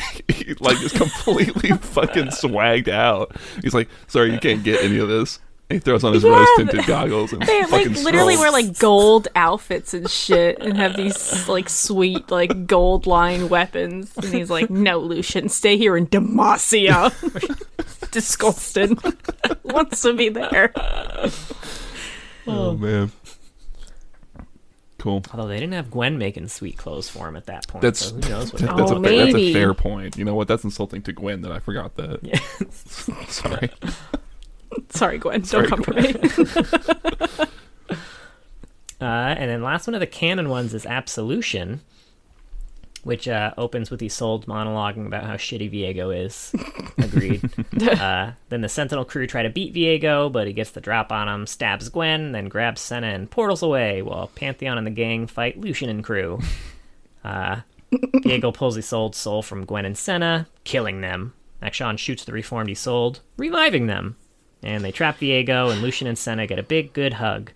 It's worth noting that before Lucian runs up to hug Senna, he does not holster his guns. He drops them. So, again, that fucking casing's going to be loose again, Lucian. Take care of your guns. So spiky your guns on the ground to hug your wife. Spike it. Fuck. Don't need these shits anymore. He just throws them. Touchdown. That's great. I would love it. Yeah, little chunks fly off in the background. Cool. Good shit, Lucian. The other ones are Make History, which is a 2018 MSI trailer. Lucian's in it. And then Unstoppable, inspired by the true story of Doublelift, the Team Liquid AD carry and 5-time North American LCS champion. Oh, shit. Which features some of his career highlights, in this case, including being one-shot after dashing into a Fed Victor as Lucian. I feel like we've talked about this 3 times now. But it's still funny. Yeah. We've all done it. Yeah. Why would they give him a dash if they didn't want you to dash forward towards the enemies? I do love how much he zips around in his cinematics, I will say. He is constantly just... He's like Sonic the Hedgehog almost, man. He's just like a blue blur just all over the fucking place. Do you remember when they were trying to rework Lucian and they thought it would be a good idea to put his dash on like a 2-second cooldown? How did it work? It worked something to do with auto attacks, but you could dash every like 2 to 3 seconds. I think that was not in the game for very long. I'm pretty sure. I'm sure. Yeah. I mean, doesn't it? It's been a minute since I played him, but doesn't it still reduce the E cooldown when you hit your passive auto, or like hitting autos? Doesn't it like? Or does that? Is that the old shit? I don't play him, so I need y'all. Maybe it was just more aggressive, or maybe it was like something else. I think it was really aggressive. Oh man, wait, I'm trying to remember his original passive too. So, fuck. It wasn't the double shot. Yeah, right. I'm trying to think. Was he the one who originally couldn't go? He started with half the attack speed of a normal AD carry, but any attack speed you built for him would count for double. I don't remember that. I don't remember that. It's very possible. It was pre-release, I think. I don't think it made it out on live, but I remember the play tests. Like, people were going full attack speed builds. That's so funny. It was fucking crazy. six fucking when you could, that's probably you could still stack items in 2013, so it must have been like 6 fucking Phantom Dancers. Shiv's been there. Right, like probably 6 hurricanes 6 bloody at the time swords. or some shit. Yeah. Now, he's also part of a few comics. Steadfast Heart by Ian St. Martin, which is not going to go over all this again. If you're curious about this one, listen to the Ruination episode, because this is literally a retelling of the Ruination story. It's the same retelling that we got through the visual novel and the same retelling we got through various other places. It's just that again. Yeah, Rise of the Sentinels Part 1. I believe we covered this. Yeah. One thing that stood out to me, because we did mention there's a few differences between this and the other one. One that's relevant to Lucian is when he and Lucian originally fight in their, like, when they rescue Senna, it looks like when Thresh breaks the pistol in the cinematic, he knocks the stone out of the casing, right? So you just have like the sharp stone and you have a casing. So if you have to repair it, you kind of just, put the stone back in the casing. It was like when your battery popped out of your phone when you dropped it. Yeah, exactly. Mom's gonna kill me. In this one, Thresh straight up fucking shatters this gun. Like, just destroys it. And given the fact that, I mean, they kind of talked about how new relic weapon, I mean, obviously relic weapons are kind of passed down, which I think they also, I guess, just contradicted in a lot of the Ruination stuff anyway, with everyone getting a fancy weapon. They happen to fucking have whatever. That's why they needed Vayne. It wasn't that she was good at anything. She just had a crossbow, and they're like, we got one of those. But like, even Senna's gun was just like, crafted with bits of other people's Sentinels weapons that she had met and absorbed while she was in the Lantern. It's like, I don't think they have blacksmiths that work on Sentinel weapons anymore, so I don't know how the fuck they fixed that after the comic. I don't know. That would be, you know what? If you were going to do this all right, that would be a great thing to get into, It could be kind of like 40K Imperium of Man. They don't know how to fucking make this shit anymore. So if you lose one ever, it's a huge fucking problem, right? Yeah. It'd be fun They'll to play have with. to delete one of his guns in the game. Yep. Sorry, He just shoots once tricks. and then he just like shoots his fingers, but nothing. His passive changes to single tap. It also, we talked about their relationship coming through more in cinematics and also through in-game quotes. This comic actually did a decent job. It did a much better job than the visual novel at dialogue between them. They seem much more like they still fight in this, like they still have the disagreements, but they're both way more likable in this, because they were both pretty unlikable in the visual novel. Sure. They were, yeah. But that's not canon, so who cares? Yeah, not canon. And lastly, for comics, Fireside Frightener, where Darius, Draven, Jinx, Vi, Tristana, and Lucian all sync up to tell scary stories over a campfire. And this one's canon, right? This one's canon, for sure.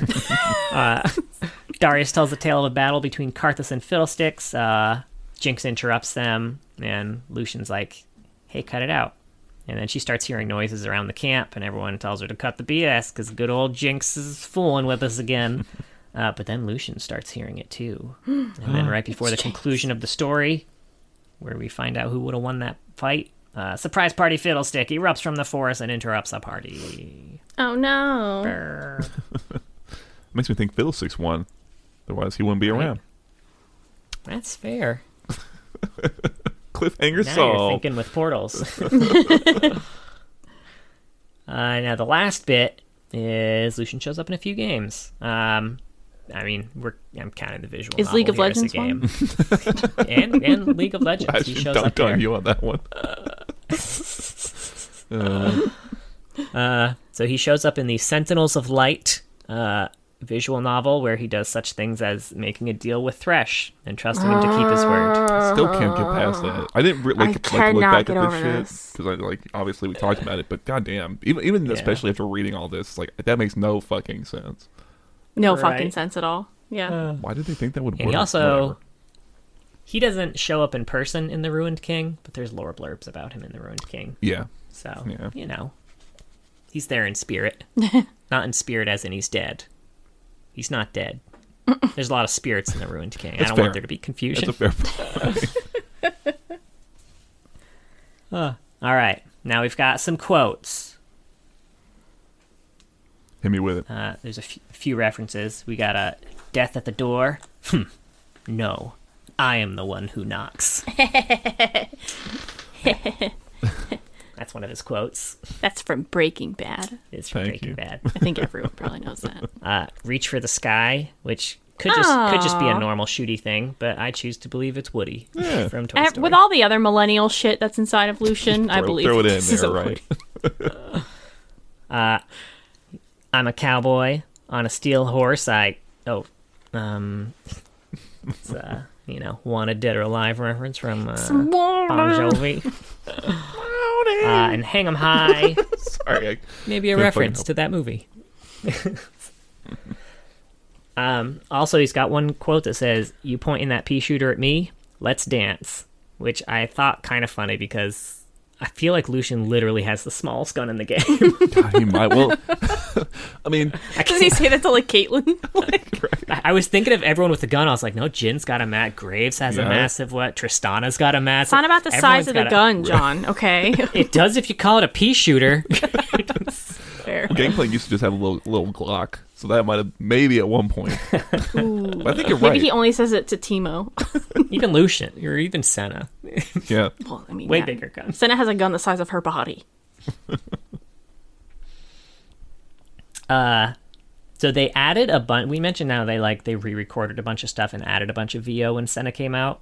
There are a few quotes that I feel like don't make as much sense anymore, but haven't been removed since Senna was released. Although here, let me reread. Yeah, I'm curious because he has a lot, so I didn't see all of them. Yeah. Well, you know what? No, I changed my mind. Oh, okay. I feel like I may have gone through the quotes before finishing all the stories, so I feel like some of them are relevant. There's a lot of like saving her stuff that It could still apply. Yeah. but yeah, she's still cursed, so I guess it still applies. Yeah. I'll give you a pass on this one, Riot. Yeah. Do you think that's why they wrote that in there? It's like we don't want to record all this fucking VO, man. Just make it something else that's threatening. Although I do have a fun game real quick. Okay. And you might not be able to participate, Mark, depending on how much of the Lucian quotes you read. Oh. Okay. We'll see. It's another Jin or... Yes, it is. What Jin or were Finn. the It was options again? Jin or Kale. Oh, Okay. Jin or Kale, that's right. Today we're going to play Lucian or Kled. No! I ain't got time to die. I'm gonna say. I think that's Lucian. I think that's I'm Lucian. gonna say, I'm gonna go Lucian. That's hard, though, because I know he says, I ain't got time to play games or something like that. Which is funny, because he's in a game. Yeah, I go Lucian. I'm going to go Lucian, yeah.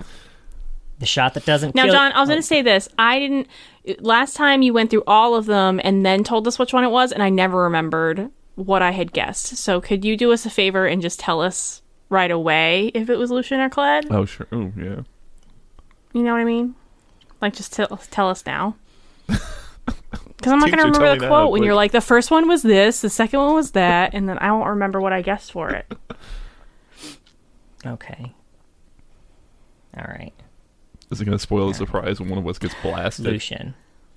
Okay. Oh, they're all going to be Lucian. Oh, is that? Yeah. The shot that doesn't kill you sure makes you mad as hell. I mean, I want to say Cled. He seems like someone who'd get mad as hell, and he's not going to take it anymore. Cled. And he says a bad word. Does Lucian say bad words? Yeah, he'd probably say hell. Say damn, I bet. Yeah. Crap. I'll say Lucian. That one is Lucian. Fuck. Okay.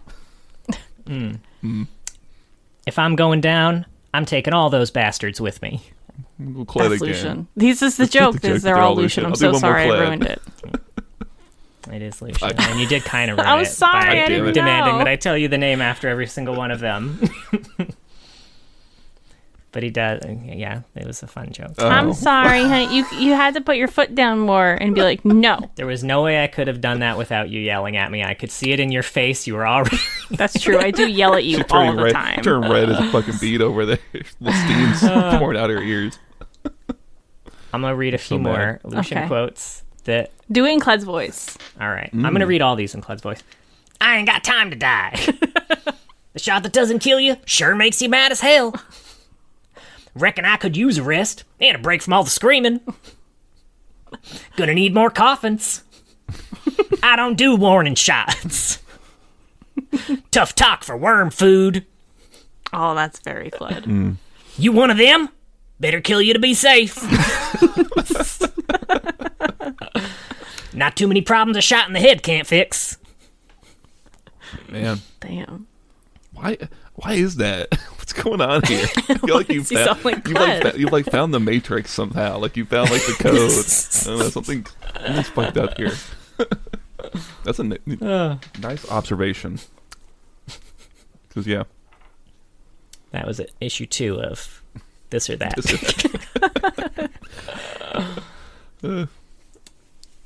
So that's all I have for canon.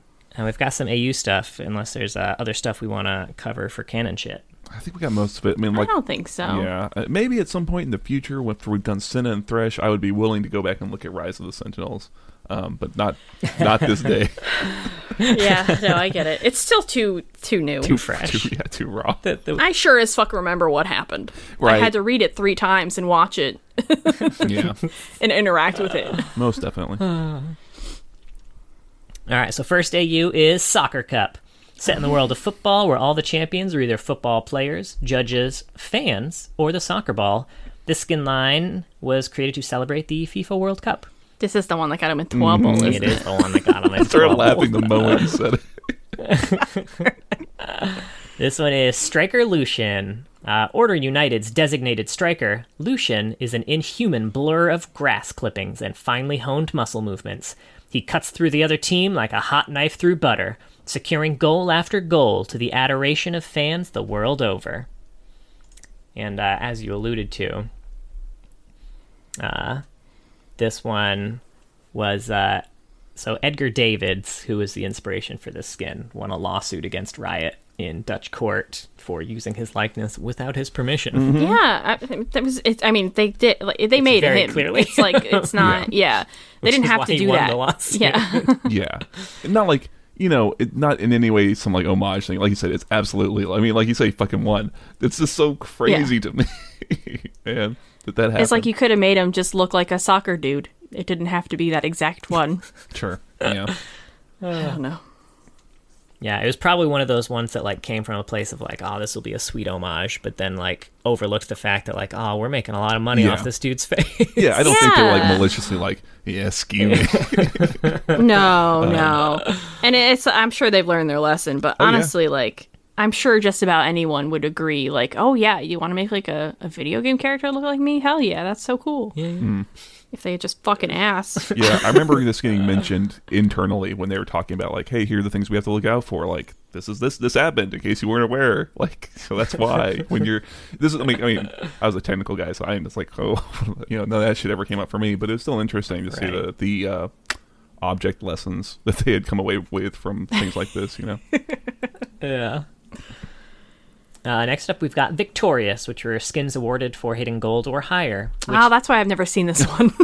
Oh, get fucked, Lucian Now, players. these ones normally have catwalk like Lucian, or normally have like those catwalk like descriptions. Oh yeah. This one was a little different, unfortunately. Damn it. Yeah.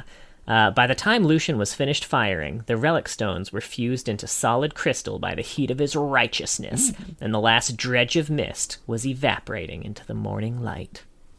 That's kind of cool. Boring. All right, so let's do our version of what it should be. I gotta see what it actually Lucian looks struts, gold plating, Right. rattling loudly like thresh chains. Sun reflecting off of his iridescent golden armor. A purple crotch flap dangling down You're a fucking bard. to cover his genitalia. We're done. Is this Willie Shakes in the room with me? Who is she? Calm down, Cyrano de Bergerac. Like, come on. Anyway, that's exactly what it looks like. You're welcome. Wow. Wow. Well done. I love these skins. Thank you. Hire me, Riot. I'll write skin descriptions for you. Now I've got Heartseeker, which are their Valentine's Day skins. Behind Curtain 1, a dashing man with an adventurous plan. It seems he'll only agree to dinner by lantern light, but you can bet his intentions are pure. It's Lucian, here to sweep you off your feet and into the daring life of a Heartseeker. He's got pinky ring in this. So you know he's Does have fucking pinky swagged ring. out. So you know he's a player. This feels like, this is very date, like match game or like date, like some sort of like Definitely. 70s dating game. What was that dating sim I caught you playing that one time, John? Whoa. Oh, the boyfriend dungeon? A boyfriend. I came downstairs once and I just looked at John's screen.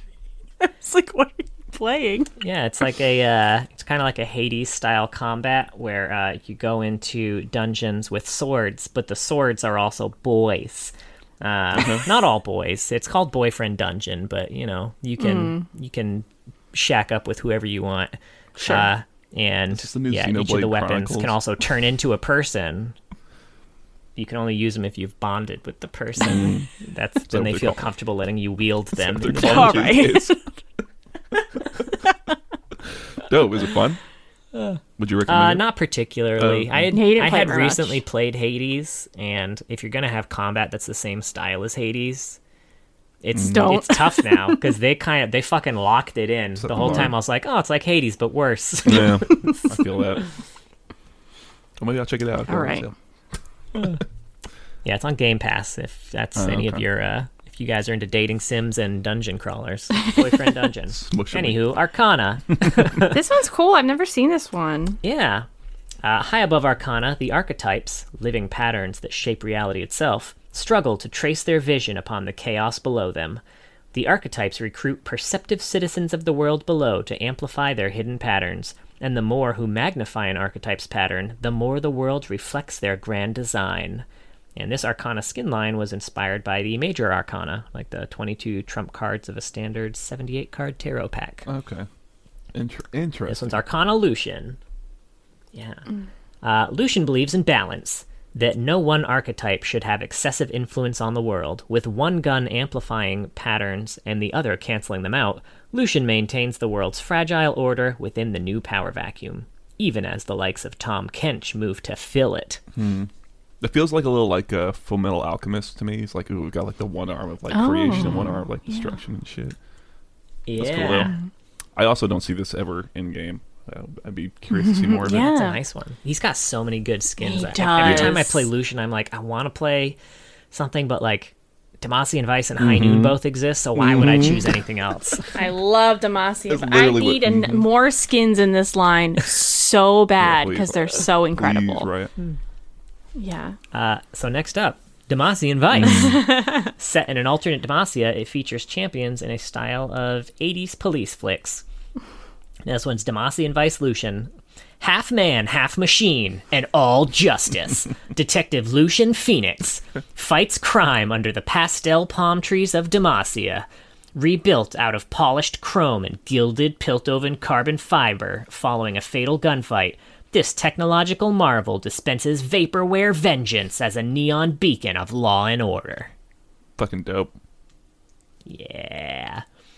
And there's a cinematic associated with this, kind of. The Ultra Combo 2019 cinematic, which is the arcade cinematic. And at the end of it, these Lucian and Garen skins show up at the end with a Smash Brothers style "A New Challenger Approaches" screen. Also, if you haven't seen that cinematic, I mean, the cinematic is pretty cool, but like the music that goes along with it, like the Ultra Combo 2019 theme fucking slaps. Shit is so good. I'll have to check it out. Listen to it. Yeah, and the cinematic is pretty cool. It's very anime. Yeah. I want Riot to do a fucking, like, I want them to do, like, a twin-stick shooter in this, with this aesthetic, with, like, Lucian. Like, just a nice little, quick little game, I think would be tons of fun. That would be good. Yeah. Next up, we have High Noon. The height of the Industrial Revolution, travelers begin pouring into the untamed West, searching for fortune and prosperity among the unknown horrors of cruel and ancient worlds. It is a time of brave gunslingers and rotten scoundrels, inscrutable gods, and savage demons. And this one is High Noon Lucian. A former federal marshal and gunslinger for hire, Lucian's soul was corrupted when he made a deal with the devil in order to spare the life of his one true love. Double-crossed and cursed with the powers of hell, he now hunts this devil across the high frontier, seeking revenge.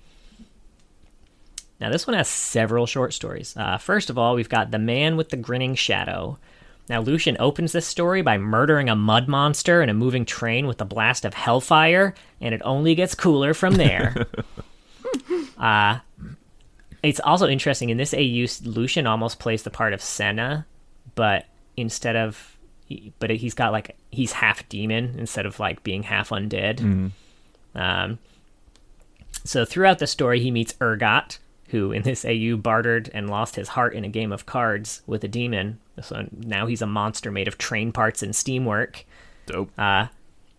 We learn how he and Senna, he as one of the best marshals in the land, and she as the best marshal in the land, hunted Thresh, and how they originally met at a bar fight. In this AU, though, Thresh is actually not just kind of like this underling who's scheming. Thresh is, like, more ancient than any of the old gods and way stronger. Okay. So he basically one-shots both of them super easily before they even see that he's there. And Lucian offers to trade his soul for Senna's life. Thresh accepts, corrupts his soul, and then murders Senna anyway for funsies. Damn, son. Yeah, so in the present... Lucian is trying to find Karthus because he heard in this AU he's a preacher who's known to be able to talk to the dead. So Lucian tries to find him because he wants to talk to Senna. But then it turns out Karthus was undead the whole time. Who could have seen that coming?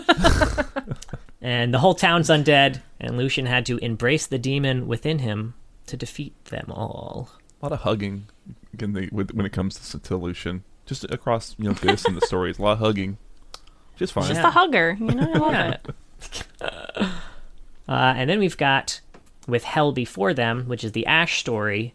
Lucian is not featured in this. He basically, at the very end, after Ashe unsuccessfully hunts Hecarim because Darius up and betrayed her, she goes to Angel's Roost to find Lucian to get him to help her hunt Hecarim instead. Cool.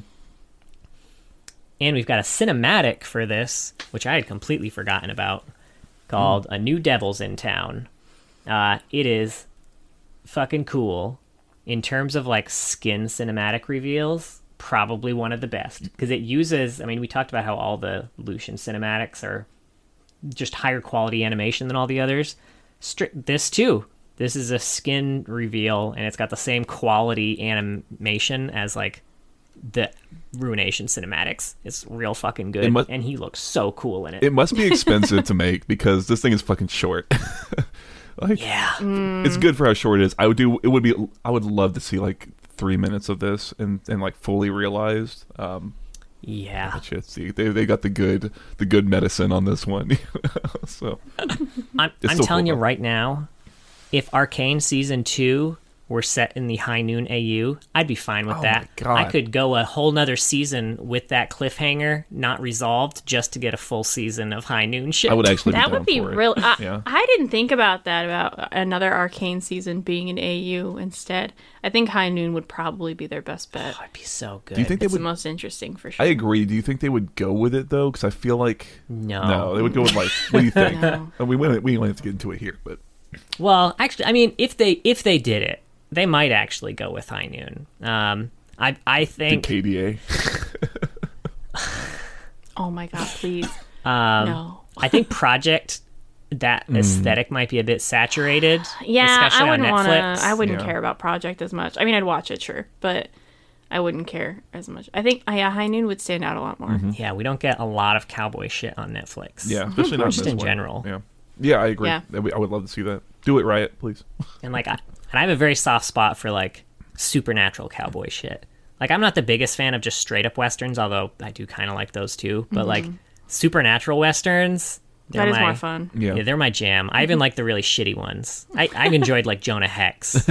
Like, It's such a strong like collaboration of like styles. I don't know, and it's. I completely agree. I think it's fucking. I would. yeah. God, you're like, don't fill me with that idea because it's never gonna fucking happen. Right. Oh, right. That's why Preacher's so Never. good. It's never gonna Yeah, happen. it's- Oh, yeah, absolutely agree. All right, so next up we've got Pulsefire. Jesus. After unlocking the secrets of time travel, these champions are thrust into a far-flung dystopian future. While Chrono Enforcers relentlessly pursue them across time and space, a small few have escaped into history, taking their technology along for the ride. This one's Pulsefire Lucian. A dedicated Chrono Enforcer, Lucian joined the Remembrancers when he lost his wife Senna in an errant Praetorian attack. Now he searches for her while bringing justice to the reckless time travelers who would cavalierly tear holes in space-time. They have her italicized. I don't think so. That's Not this time. Then we've got Prestige, Pulsefire Lucian. Through his work in bringing their opponents to justice, Lucian earned the personal attention and gratitude of Thresh, leader of the Remembrancers. Armed with special modifications to his Pulsefire suit, Lucian embarks on his relentless pursuit across timelines. Relentless pursuit, I know that's not the first time. Through it all, however, he can't shake the feeling that this upgrade isn't all it seems. Oh, interesting. Is there any stories that follow up on any of that? Not a lot about like his whole armor shit. But I mean, like him we and think- Thresh, because I assume Thresh is like actually bad. He's just like he gave him some sort of weird upgrade thing, right? Yeah, that's kind of the idea. I don't think there's follow-ups, although there probably will be at some point because they do release stories for this one. Yeah. This one has like a kind of cinematic called Systems Online, where we see Lucian's Pulsefire guns being manufactured in, I guess, some sort of Pulsefire lab. And then the short story, Out of Time, which is like the Ezreal story, which starts out right out the gate with him just being chased by Lucian and having to admit that, like, fuck, Lucian is way faster than I am. And he tries all of his tricks, but Lucian sees them coming. He's like, fuck, how did he see them coming? And then Lucian's all like, you're not going to get away this time. He's like, oh no, I fought this dude before, shit. So he gets cornered. Lucian breaks his nose, but he's able to time jump away. Lucian is also the one who shoots his time crystal, which is the whole reason why he needs to get Echo to help him make a new one and steal one from himself in the past. And then finally, we have Project. Among the megastructures and packed streets of a future controlled by global corporations, a shadow war rages between rebellious augmented humans and newly empowered artificial beings. The winners will shape the course of history, and the losers will be forced to evolve. This one is Project Lucian. Once a sentinel within the command line, Lucian has seen Project for what they truly are.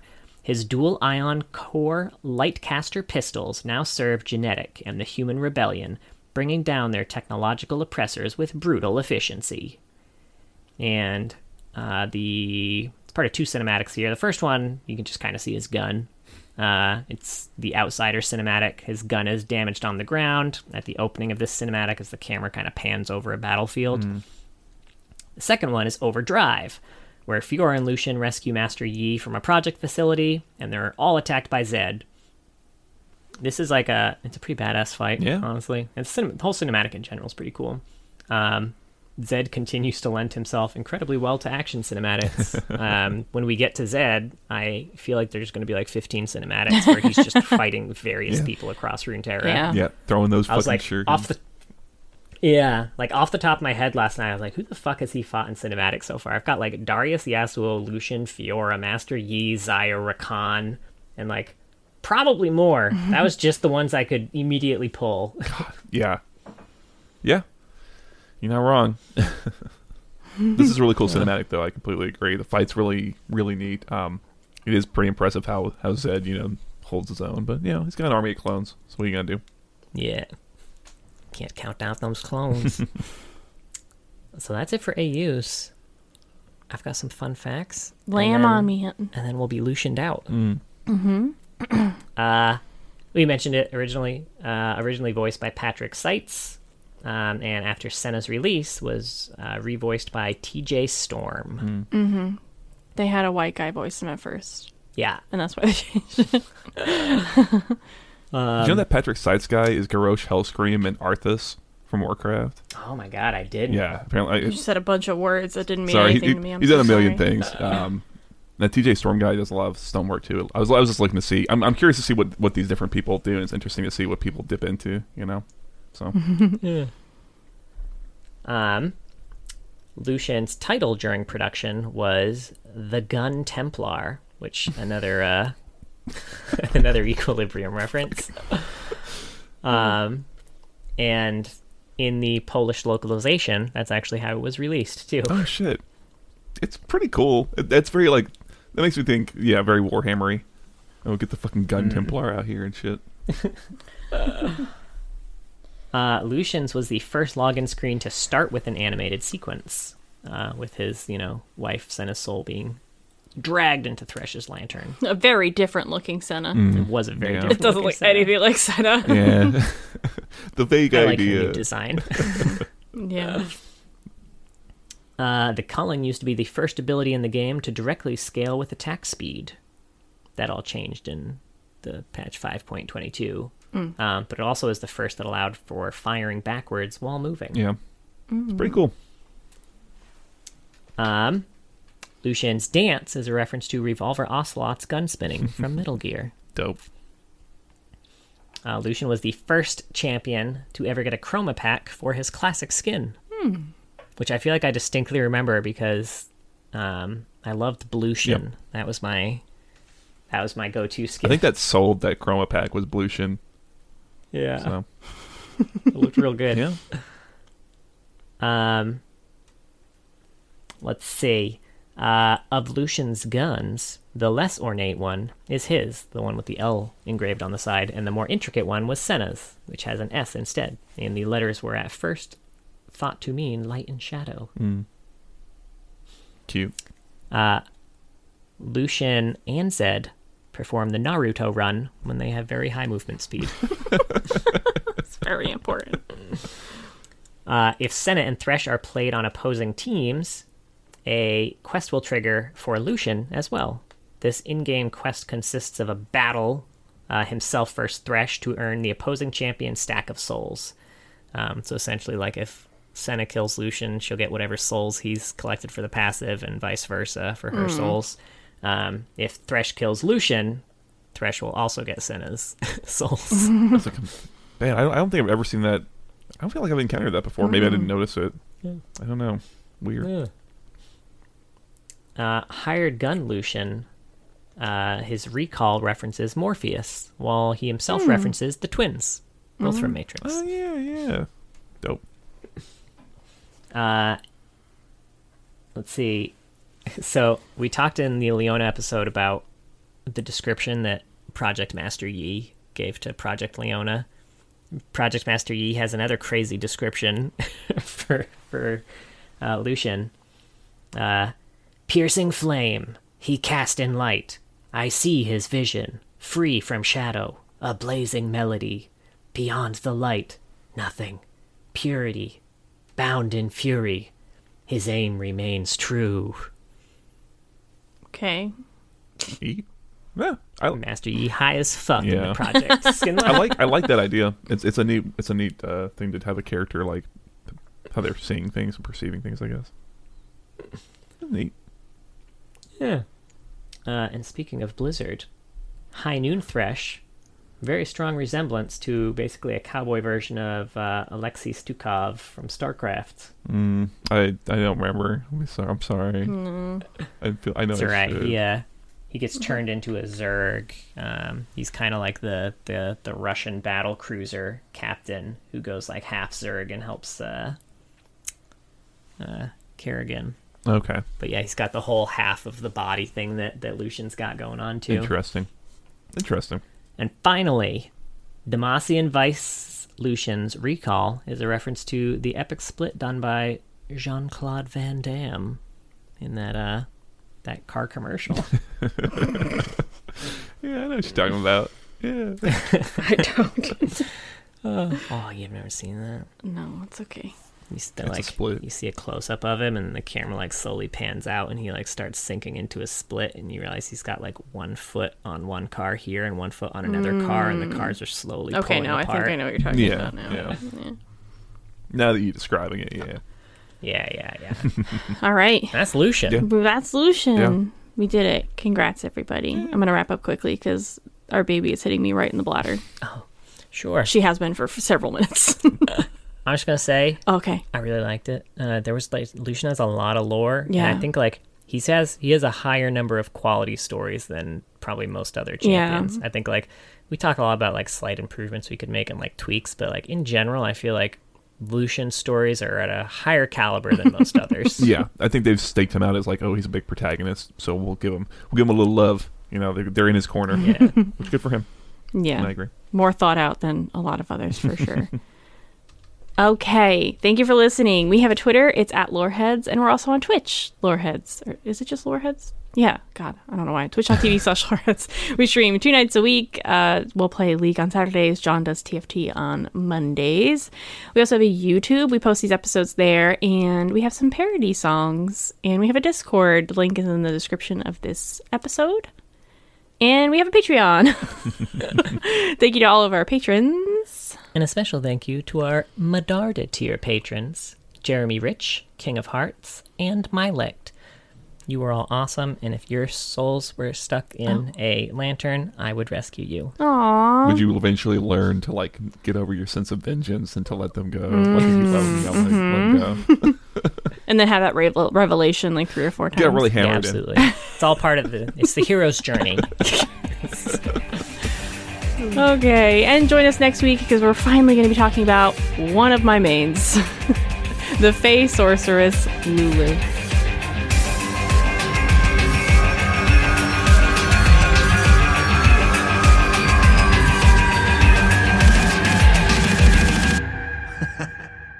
And they say I have a grim sense of humor.